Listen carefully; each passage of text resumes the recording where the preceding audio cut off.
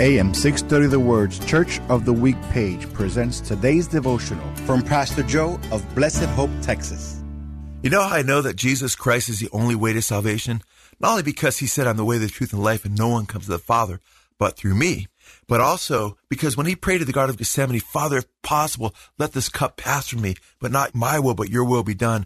The Father didn't take that cup, the cup of wrath, the penalty that we deserved from Christ, because if he did, then we would end up in hell. We would have to partake of that cup. The fact that Jesus had to drink to the lowest dregs of that cup on the cross shows you that he's the only way to salvation. Otherwise, God would have spared his son. But God didn't spare his son, because if he did, he wouldn't be able to spare you. That's why Jesus had to die for you, to give you eternal life. Embrace him now as your Lord and Savior.